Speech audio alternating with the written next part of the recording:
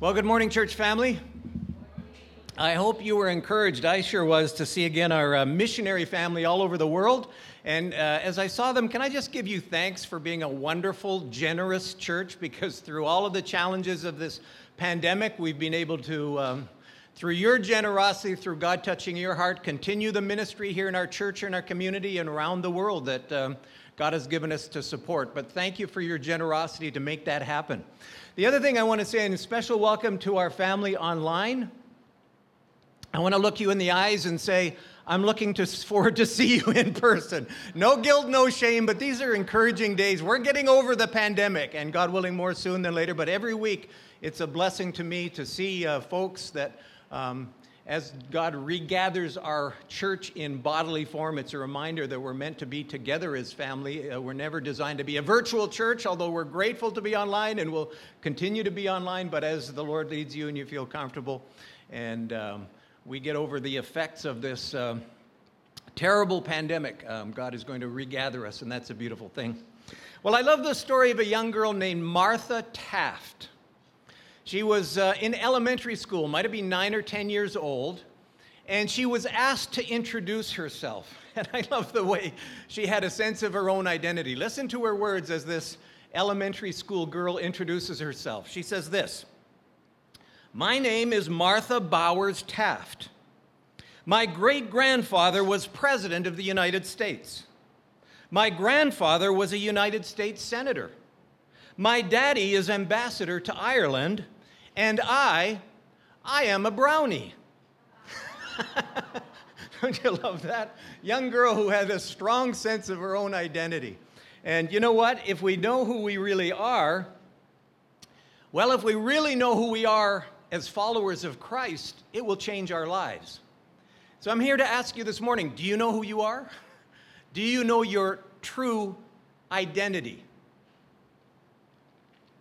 When we come to the book of Revelation, and for friends meeting with us this morning, we are right smack dab in the middle of this amazing book of Revelation. But what Revelation does, it's first and foremost, it's the revelation of Jesus Christ. It's the opening of the windows of heaven. It's the opening of the doors of heaven and the unveiling. That's what apocalypse means, the revelation of who Jesus is. But when we see who Jesus truly is, guess what? We also discover who we truly are, our identity. And so I want us to continue on that journey this morning. We're going to look at a passage. We're going to dive back into Revelation chapter 5, where we have this amazing revelation, this amazing unveiling of who Jesus is. And we've looked at that in previous weeks. But this morning I want us to see, once we see who Jesus is, to come back to say, but who are you? And who am I? In our true identity, and we could say our heavenly identity. And so let's read together, though, as the words come up on the screen, or you can pull it up on your phone and read together Revelation chapter 5. We're going to jump right in the middle of the first part of the vision. John, the windows of heaven are open, and he sees the glorious throne of heaven, the command center of the universe, and someone sitting on the throne. But then he gets the second part of this vision in chapter 5, and he says this: "Then I saw in the right hand of him who sat on the throne a scroll." Well, we understand that scroll represents God's redemptive purpose in the world. It represents his coming with judgment to destroy the evil of the universe, to destroy the wickedness, to destroy death, and to create a new creation, to make all things new, to bring judgment, but also to bring a new creation and wholeness and newness. And the scroll represents that. And the question is, who's worthy of opening the scroll? He sees in the throne a scroll with writing on both sides and sealed with 7 seals, perfect seals. You're not able to open it. I'm not able to open it. No one in heaven is able to open it. And I saw a powerful angel, a mighty angel, proclaiming in a loud voice the question: who is worthy to break the seals? Who is worthy to bring judgment in God's new creation and open the scroll? But catch this: no one in heaven or on earth or under the earth could open the scroll or even look inside it. What a tragedy. What a terrible thing. There's no one capable, no one qualified. So what does John do? I wept and I wept because no one was found who was worthy to open or look at the scroll inside. Friends at New Hope Kailua, our future is disastrous. Our destiny is disastrous. Wickedness, sin, death, hell, that's our destiny. No one can fix it. We live in a broken universe. It's infected with all of this evil and wickedness, and, well, we may as well just go home and cry. We're done. There's no hope. And so John weeps. Oh, don't end in verse 4. The story doesn't end there, right? Verse 5. If it was only verse 4, if no one was worthy, we're lost. We have no hope. We have a destiny of destruction, a destiny of disaster. Who can fix things like disease and death and wickedness and pandemics and cancer and all of the terrible things that our world is infected with? Well, there is someone. One of the elders who we've seen is part of this exalted angelic realm in heaven said to me, "Do not weep, John. See, there's a lion." What? A lion in heaven. Of the tribe of Judah, the root of David. Someone who rules with power. A lion. He's triumphed. He is able to open the scroll and its 7 seals. There is a worthy, and he's powerful. He's like a lion. But then he looks again, and the lion is also a lamb. Then I saw a lamb looking as if it had been slain, standing at the center of the throne, the command center of the universe, encircled by the 4 living creatures, this exalted angelic realm, and the elders. The lamb had what? 7 horns. Have you ever seen a lamb with 7 horns? No. 7 perfect horns, power. He's saying he has perfect power, absolute power. And he has 7 horns and 7 eyes. Again, perfect vision, perfect sight, omniscience, all-knowing. He sees everything, which are the sevenfold, 7 spirits of God, better interpreted, sevenfold one Spirit, but the Holy Spirit in the fullness of his ministry, in the perfection of his ministry, sent out into all the earth. He went, the Lamb, and he took the scroll from the right hand of him who sat on the throne, and when he had taken it, the 4 living creatures, the 24 elders, fell down before the Lamb. Each one had a harp, and they were holding golden bowls full of incense, which are the prayers of God's people, including some of the prayers that we prayed this morning. They're valuable, and they're being offered to God in heaven. But catch this, they sang a new song, and they recognized the worthiness of Jesus Christ to judge and to rule. You are worthy to the Lamb to take the scroll, to open its seal, to bring to earth God's judgment and his new creation, because you were slain, and with your blood you purchased for God persons from every tribe, every language, every people, every nation. One of the things I love about Hawaii is you can see that in a room. You can see every nation virtually of the world represented right here in our islands and right here in our church family. This multi-global, multi-ethnic, multilingual family of God, bought by the blood of Jesus. But catch this. You have made them, please, we're going to focus on verse 10. You glorified, worthy Lamb of God, Jesus Christ, you have made them to be 2 things. A kingdom. And a kingdom who reigns, he says, they will reign on earth. We talked about that last week. And by the way, can I just interrupt and say this? I was talking with Akaika earlier, and for our generation, get some phone apps. I'm sort of on the slow comer on the tech, and a bunch of you guys are way ahead of me. Kids and young people, they get all these phone apps. I'm saying, another phone app. These phone apps are beautiful. Akaika was telling me last Sunday he had to be at a different place. He's watching the service on his phone because he had the phone app. That's awesome. You know what I do? I'm watching The Chosen. I trumpeted the value of this TV series. I'm on the treadmill, and I can watch it on my phone because I got a phone app. Get a phone app or 2. Certainly get the church phone app. Anyway, time out from commercial endorsements. Here's the point.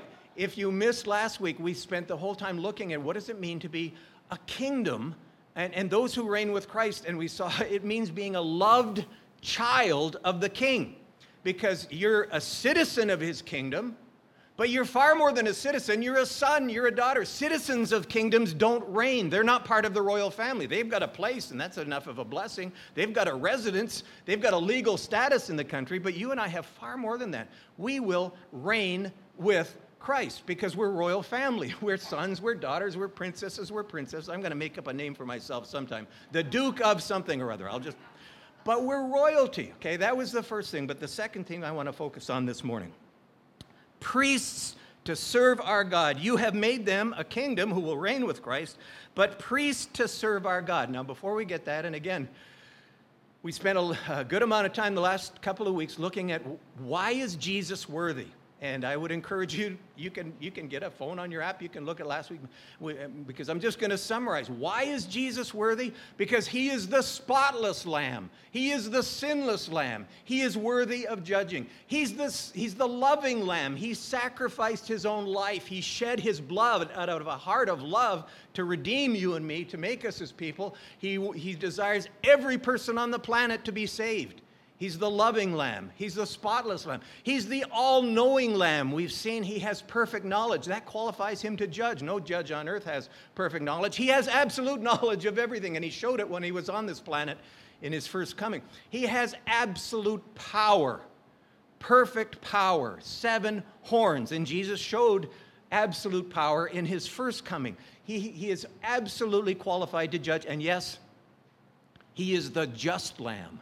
Because as you read through the book of Revelation, as he brings judgment to the earth, everyone is crying out, your judgments are just, you do the right thing, your judgments are, in all of these ways, Jesus is absolutely worthy to judge and to rule over the new creation. Thank God we've got a Savior. Thank God we don't need to weep with John, because there is someone who's going to fix a broken universe, who's already fixing our lives, who's got a room for us in the new creation, and he's going to give us resurrection bodies, and we will reign with him.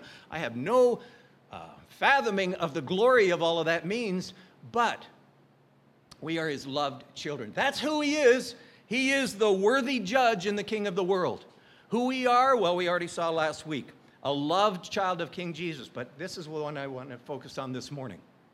Help us all see our true identity, our heavenly identity in our relationship with Christ, because he's redeemed us because we belong to him. And it's simply this, a servant priest of King Jesus. Did you realize that you are a servant priest of King Jesus? Now, I would bet, I'm not a betting man, I would bet you've never thought of yourself as a priest. When you think of priest, what comes into mind? I don't kind of identify with a priest. You want to know what a priest looks like? Take a look at this picture. It's just one example of what a priest looks like. Have you ever worn clothes like that? I'm thinking I've got to upgrade my wardrobe. Actually, I prefer an Aloha shirt. But, I mean, what a hat. Wouldn't it be cool if Pastor Rick shows up with a hat like that? That's kind of one example of a priest. A little bit closer up, that's what a priest looks like. You have never worn clothes like that. You probably never saw, if you were raised in a Catholic church or an Anglican church, you may have a vision of a priest, but it's certainly not you. This is the collar of a priest. Now, I was reminded this last week of a dear friend of mine. He's actually, his day job is as a seminary professor.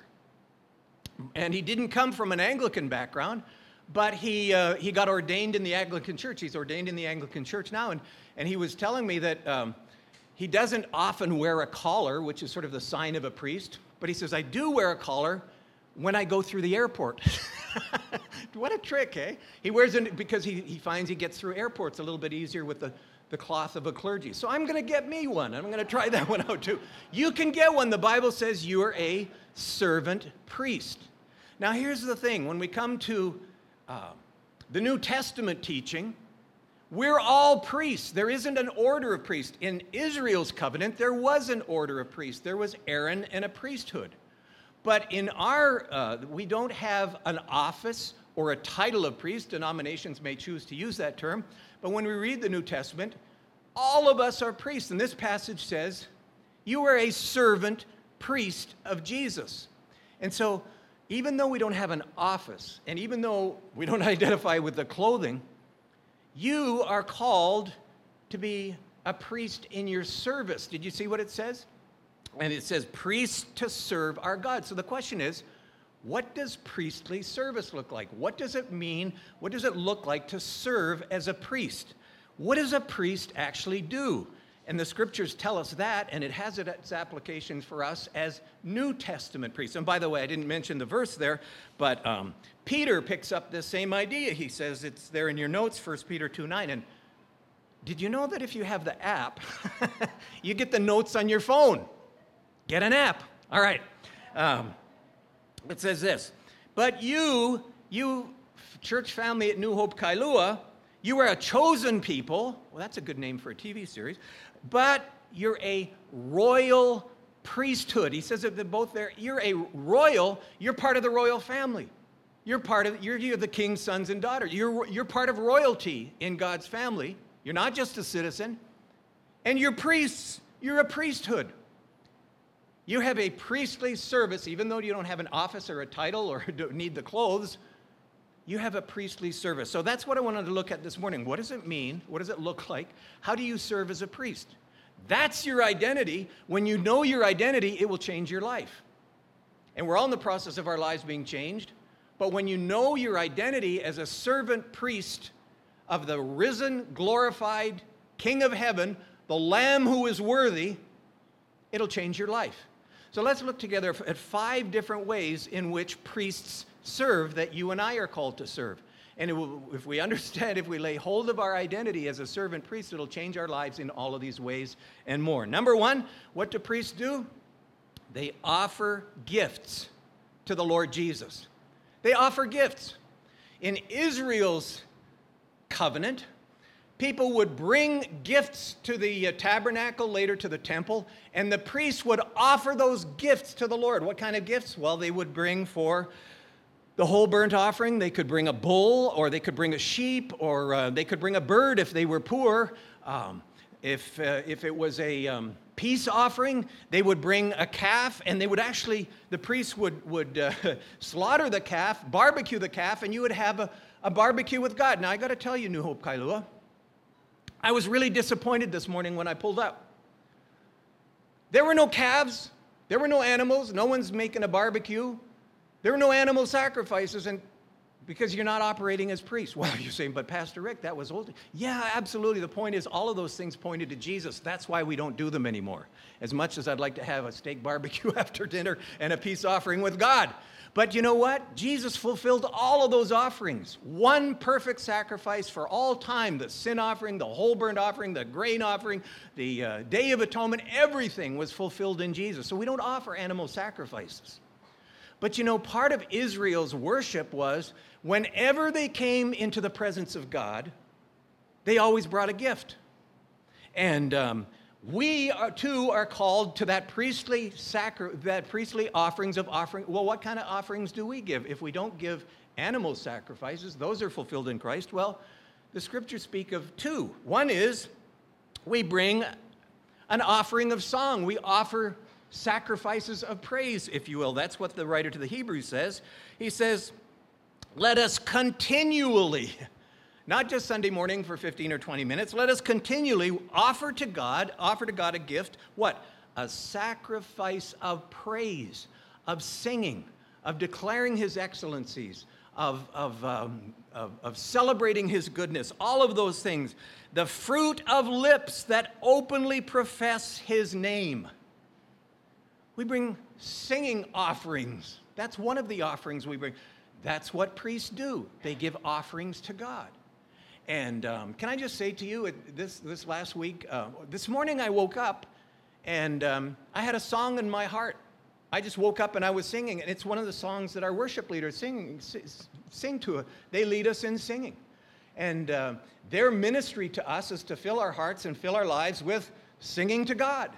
And so, yeah, we're blessed to come as a church family and sing together, but those sings resonate throughout the week. And I got to tell you this, I know I'm going to embarrass Sina, but this is a week and a half ago. I'm watching on my app. Did I tell you I have an app? I'm watching our service on our app. I often, tell you the truth, I'm part of the service Sunday morning, so I don't go home and watch it again. But I was watching our service on my app, and wow, Sina has a beautiful voice. Now, you probably know that, and I'm a little bit, but I was amazed at what a beautiful voice Sina had, and I thought, Rick, I know you're thick, but why didn't you notice this before? It's actually, I think, a pretty good thing. I'm not that dull, but you see, what the worship team does is they lead us in singing to Jesus. And I realize, my focus is so much on the Lord, I'm not really even aware of what's going on stage. I'm not listening about who sings well or who plays well. They just draw me into Jesus, and I'm connecting with. That's what we do. We all sing to Jesus. And I'm so grateful because I love our worship team. The thing I love about them the most, with their musical skills and with their beautiful voices, is, honestly, I say this, they're beautiful hearts. They're beautiful hearts because they worship God from the heart, and they lead us and show us what it means to worship from the heart. That's part of the work of a priest. That's what priests do. And when you become a priest, servant priest of Jesus, your life is changed and you become a worshiper. And even if you can't sing like me, you declare both Sunday mornings with God's family and throughout the week. You just have a heart that bubbles over singing praises to him. That's one offering. That's part of the priestly service. There's another offering that the scriptures speak about, and that's financial gifts. And I know you know this, but look at what the scriptures say. That just as every Israelite, the scriptures make it very clear, you never come into God's presence with empty hands. You always give back to him. And their economy was animals, so they brought animals and grain. But you always brought a gift to God because everything came from him, and he had blessed you, and you want to give back to him something that what he's given. You honor him with your income. Well, we don't give animals, but guess what? We still give money to God out of same principle. Offerings of finances to God out of gratitude, out of recognizing everything comes from him, everything belongs to him, desiring him to use that for his kingdom, for his glory. So Paul says this, on the first day of every week, that's a Sunday, every first day of every week, each one of you should set aside what? A sum of money. What? You give offerings of money to God? Yes, that's what we do. That's what priests do. In keeping with your income. So, you may not have brought a bull, you may not have brought a sheep or a bird or some other animal as a sacrifice, but we all bring a love offering of finances to God. And Paul makes that very clear. On the first day of every week, I wouldn't interpret that legally, like if you don't give every Sunday. He's saying make it part of your lifestyle. Make it part of your lifestyle regularly, not just once in a while when you get moved by a sermon or taught by a need or some need, and then you just sort of bubble over to one act of generosity. No, make it a lifestyle every week, proportionate to your income. This is a lifestyle serving as a priest. And I know people whose income might be quarterly and they choose to give quarterly. I think the point is you make it a part of your lifestyle of who you are. That's what priests do.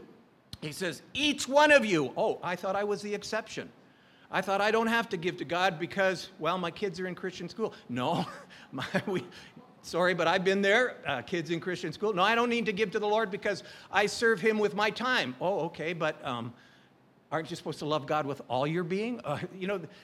None of us are exceptions. This is a full participation. Every one of us are to give what we can. You say, but I don't have much money. But that's what he says, in keeping with your income.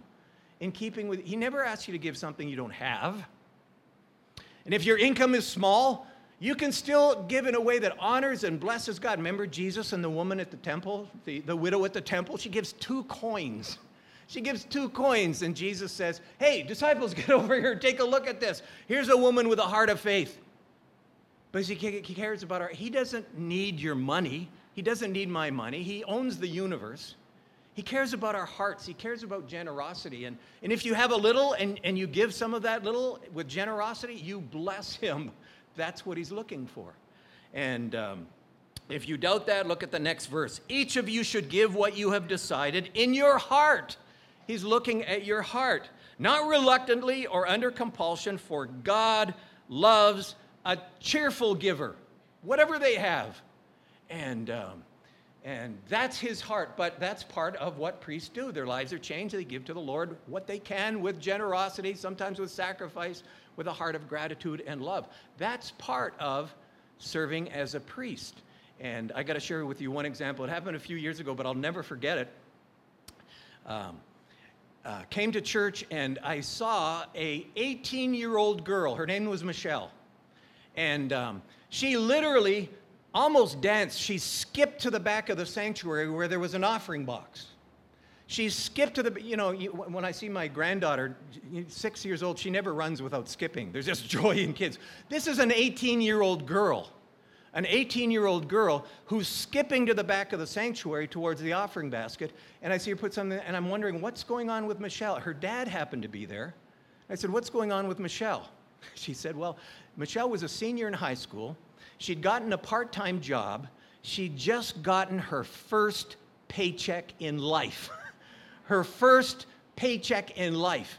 And she was joyful, she was delighted, she was cheerful to put some of that in the offering box to Jesus.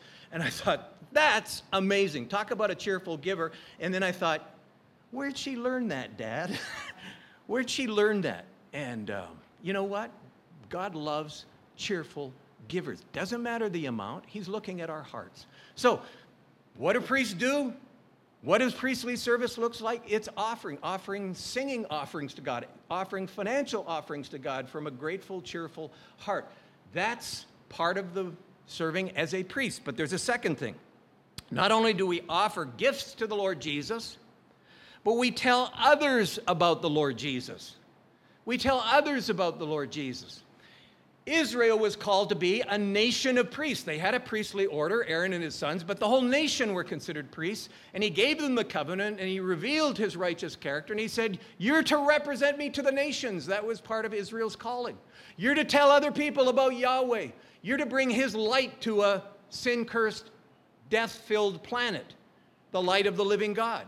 And so Israel was called to be a nation of priests, and we too carry that. We're called to represent the living King of the universe to our world. Jesus put it this way, and you know this verse, Acts chapter 1 and verse 8. You will be my witnesses. You will be my representatives. You will tell the world about me. In Jerusalem, where he rose from the dead, all Judea and Samaria, the surrounding regions, reaching other ethnic groups in Samaria for sure, and catch this, to the ends of the earth. To the ends of the earth. You know the farthest point from Jerusalem is? Hawaii. I don't think you can get any farther away from Jerusalem than Hawaii. If you've flown there, you realize you're going to fly halfway around the planet. We're in the other ends of the earth, and we're still telling people about Jesus, and we're supporting missionaries who are going all over the world telling about Jesus. But you and I also need to tell people about Jesus. And can I just encourage you? Because I know there are lots of obstacles for all of us to overcome in doing that. Somebody told you about Jesus, and aren't you grateful? It might have been a parent told you about Jesus. It might have been a relative. It might have been a friend. It might have been a colleague at work. It might have been an absolute stranger, because God works in amazing ways. But somebody told you about Jesus, and it changed your life. And Jesus is saying this is part of our service as priests, is to represent him, to tell others about him. Got to tell you one story, and you know many as well, but a gentleman, well, it started with his wife. Her name was Linda. And a friend invited Linda to a women's seminar. And it was an interesting topic, so Linda went, and guess what? She heard about Jesus at this women's seminar, and it made sense to her, and she made a decision to put her faith in Jesus. She went home and told her husband, Greg, and Greg thought she was nuts. But he thought, well, you know, if she sees something in this, I'm going to start reading the Bible. And he didn't come to church immediately, but after time, he kind of checked it out because Linda was checking it out. And guess what? He found out this thing about Jesus is real. And he became a follower of Christ. And then he told his friend Rick, who he knew at work, and Rick told his wife, and his wife told her cousin. And before you knew it, this whole section of the church was people who were following Jesus, because it just started with one invitation to Linda and telling people about Jesus. And that, you know what? We're all called to be a part of that, and should pray for opportunities, friends, family members, colleagues, someone we can just share the good news of Jesus. I love the analogy. What does it mean to share the good news of Jesus? Just sharing with hungry people where you found bread, where you found bread. And none of us do it perfectly, and none of us have all the answers, but God works through normal, regular people like us too. But that's part of our priestly service to Jesus. Let me just stop for a second and make sure you're with me. Can you say these words? I'm a servant priest. Say it one more time. I'm a servant priest of King Jesus. You're getting it. And that means for all of us, we offer gifts to the Lord. We tell others about the Lord. Here's a third one. We pray to the Lord, and this one's obvious. Priests in Israel's covenant would offer prayers on behalf of the people to God. And that's what we're called to do. We don't have a robe and we don't have an office and a title, but we're certainly called to priest. That's part of priestly service. There's just one verse. I urge you, first of all, that petitions, prayers, intercessions, thanksgivings, all sorts of prayers be made for all people, for kings and all those in authority. Oh my goodness, is there ever a need for prayer for our political leaders? That we may live peaceful and quiet lives in all goodness and holiness. This is good. This is good to God. He loves his children to serve as priests by praying. That's what priests do. They pray. Their lives are changed, and they start praying, and they pray more, and they learn more. This is good, and it pleases God our Savior because he's called us to be his servant priests. So we pray. We pray for our families. We pray for our kids. We pray for people we know that need Jesus. We pray for people at work. We pray for our community. We pray for our nation. We pray for our world. We pray that God ends this pandemic. We pray for all sorts of things that are on our hearts. And it's a joy to pray together as a church family on Sunday morning. But we pray all week because that's what servant priests do. And you and I, that's our identity. So two more. Number 4, what's the fourth thing we do? Servant priests, they teach people about the Lord Jesus. You may or may not identify with that, but that's part of what Israel's priests do. They would bring their offerings and they would offer them, and the priests would teach the people the Torah, the law, God's ways. They had a teaching role in the community. You say, well, that's the pastor-teacher's job. Yes, we're blessed to... God gives teaching gifts to pastors, to others in the body. It's not only pastors get teaching gifts, and it operates in small groups and in children's church and in many different ways. But I want you to realize, if you haven't before, that God calls you to teach. See, I don't have a teaching gift, but there are powerful ways in which you can teach others in our church family, teach your own family, teach people at work, without giving a lesson plan, okay? One of the reasons I love connect groups, small groups, is I've learned so much. People have taught me. You say, but Rick, you went to seminary and you get to teach about it. I'm blessed by that, but I've learned so much. And I'm learning so much just by being with a small group of people and seeing how they take God's truth and how they apply it in their lives. That's really what a connect group does. And we learn from each other, and we build each other up. And every one of us, let me give you the verse. Don't just take it from my word. But the New Testament says all of us believers have a teaching ministry. Look at this verse in Colossians 3. Let the teaching of Christ and his words keep on living in you. That's so cool. You learn it and you live it. You learn it and you live it, but then you spill it over to other people too. These make your lives rich and full of wisdom. But then he says this, don't miss this. Keep on teaching and helping each other. Teach each other. Teach each other. You're all involved in this. You all have a teaching ministry to one to another. So I love connect groups, but if you're a parent, I don't know if you've ever thought about this, you probably have. Whether you have a teaching gift or not, whether you know how to put a lesson plan together or not, you have a powerful teaching gift. One of the most powerful teachers in my life, one of God's greatest blessings, was my dad. He wasn't a teacher, but let me tell you one or two of the lessons I learned from my dad. I learned about the value of prayer. And here's how it happened. I have a lifelong memory. I think I was 12 years old. Just wasn't even a teenager. And it was a Saturday morning at 10 o'clock in the morning. And my mom said, Rick, would you run down the hall and get my purse out of the bedroom? She wanted something out of the purse. She asked me to run down the hall and get her purse out of the bedroom. So I ran down the hall. The door was closed to the bedroom. I opened the door to go get her purse from the bed, and guess what I saw? 10 o'clock on a Saturday morning, my dad on his knees at the bed praying. And as a young boy, I thought, that's weird. You pray at church, you pray at the meal table, but you pray at 10 o'clock on a Saturday morning? I mean, who does that? That left a lasting impression on my young life. The value of prayer. My dad was spending the morning in prayer, in privacy, in his bedroom. He was a man of prayer. He didn't give me a 3-point outline from the Lord's Prayer. He could have, and that wouldn't have been a bad thing. He just showed me a heart of prayer. He had a powerful lesson on my life. Let me tell you another one. This was my dad. He didn't give me a lesson on this. It was his habit. It was his habit. Many of you know we grew up in Calgary, Alberta, cold, long winters, snow on the ground. When Dad would come home at the end of a workday, he'd open the door. First thing he'd do, stomp his feet, because usually there was snow on his feet in the middle of the winter. But everyone had an overcoat. You have to take it by faith in Hawaii. No one here wears overcoats. You don't need them. But if you're in winter in Calgary, you're wearing an overcoat. But guess what he'd do? He'd stomp his feet. He would walk and find my mother. She might have been in the kitchen getting dinner ready. She might have been in the living room doing something. She might have been doing in the bedroom. Wherever she was, he would walk into the house, find my mother, and kiss her on the lips. First thing he did. And then he'd walk back to the closet and take his jacket off. Before he took his jacket off, he'd find my mom and he'd give her a kiss on the lips. And I thought, wow, I want a marriage like that. I want affection. I want tenderness. I want care. I want to have a beautiful marriage. He didn't give me a 3-point outline on marriage. He just showed me a beautiful one. Is there anything more? Parents, we have powerful opportunities to shape and teach our kids. And it's just learning and living the truth, okay? One final one from my dad, because he was one of the most powerful teachers in my life. He taught me of the value of a church family. He taught me the value of a church family. He didn't give me a lesson. He didn't give me a lecture.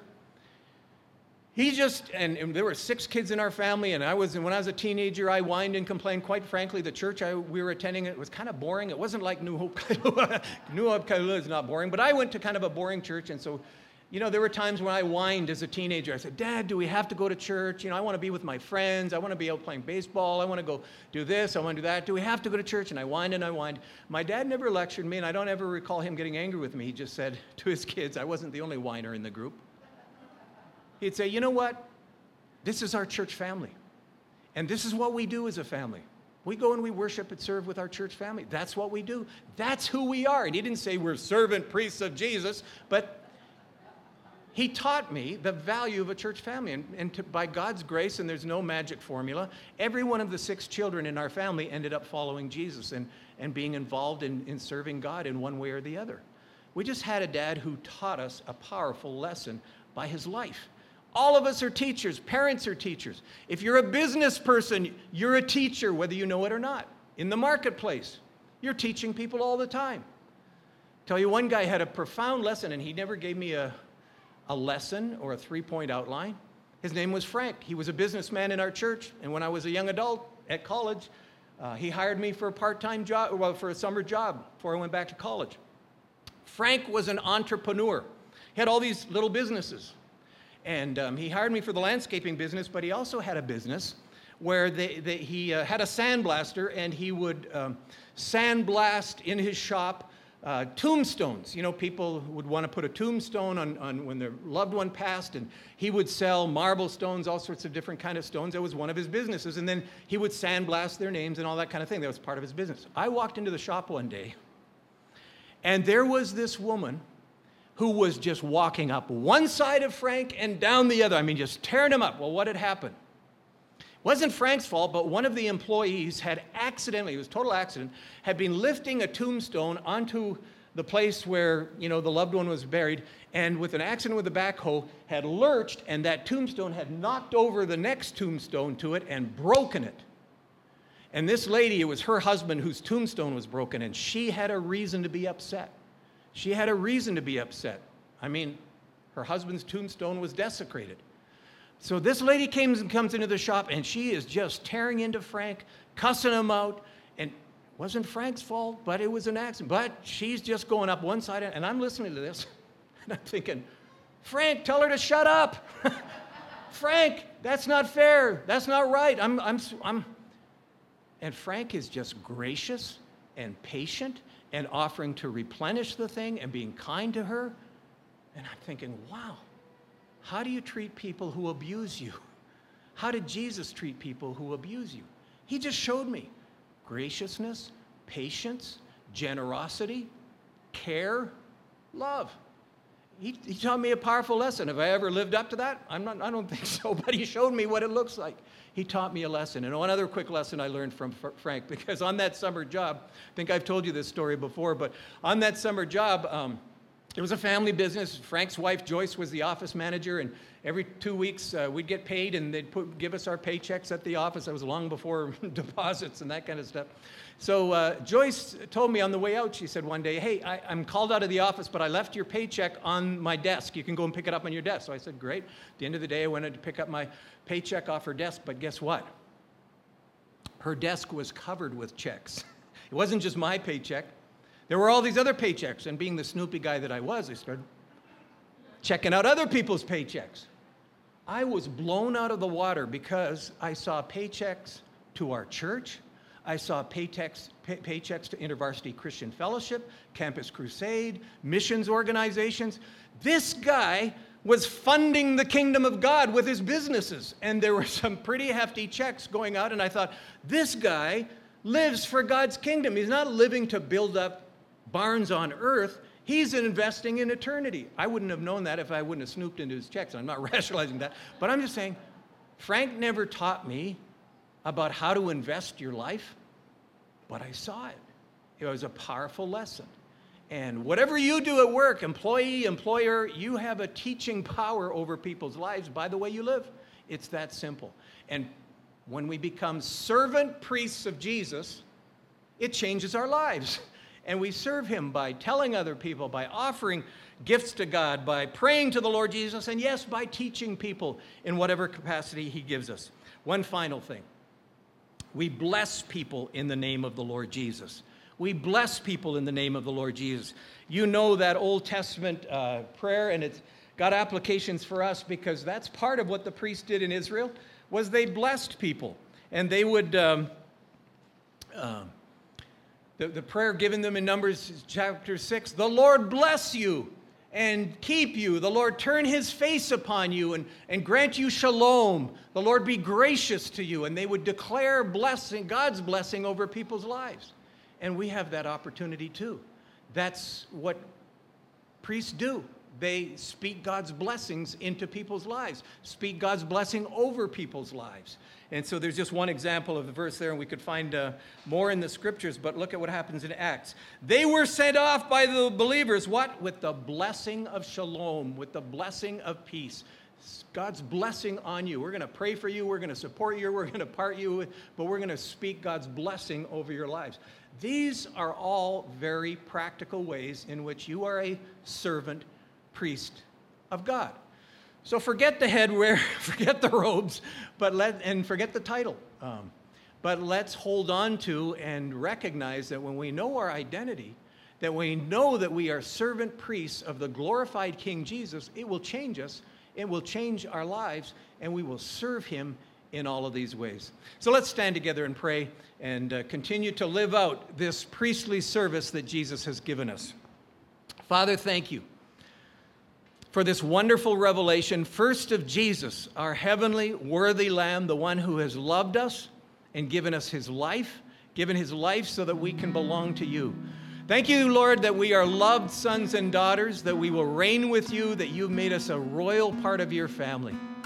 But thank you that you've also called us to serve you in all of these different ways. Thank you that you have changed our lives. We're different people, and you are changing our lives. And as we look at what it means to serve as a servant priest, Jesus, would it bring pleasure to your heart? Would you see that this is good? That my family at New Hope Kailua are encouraging each other and building each other in serving in a way that is worthy of the Lamb. We love you. We continue to serve you this week in Jesus' name. God's people said, amen. Have a blessed day. We'll see you again next week.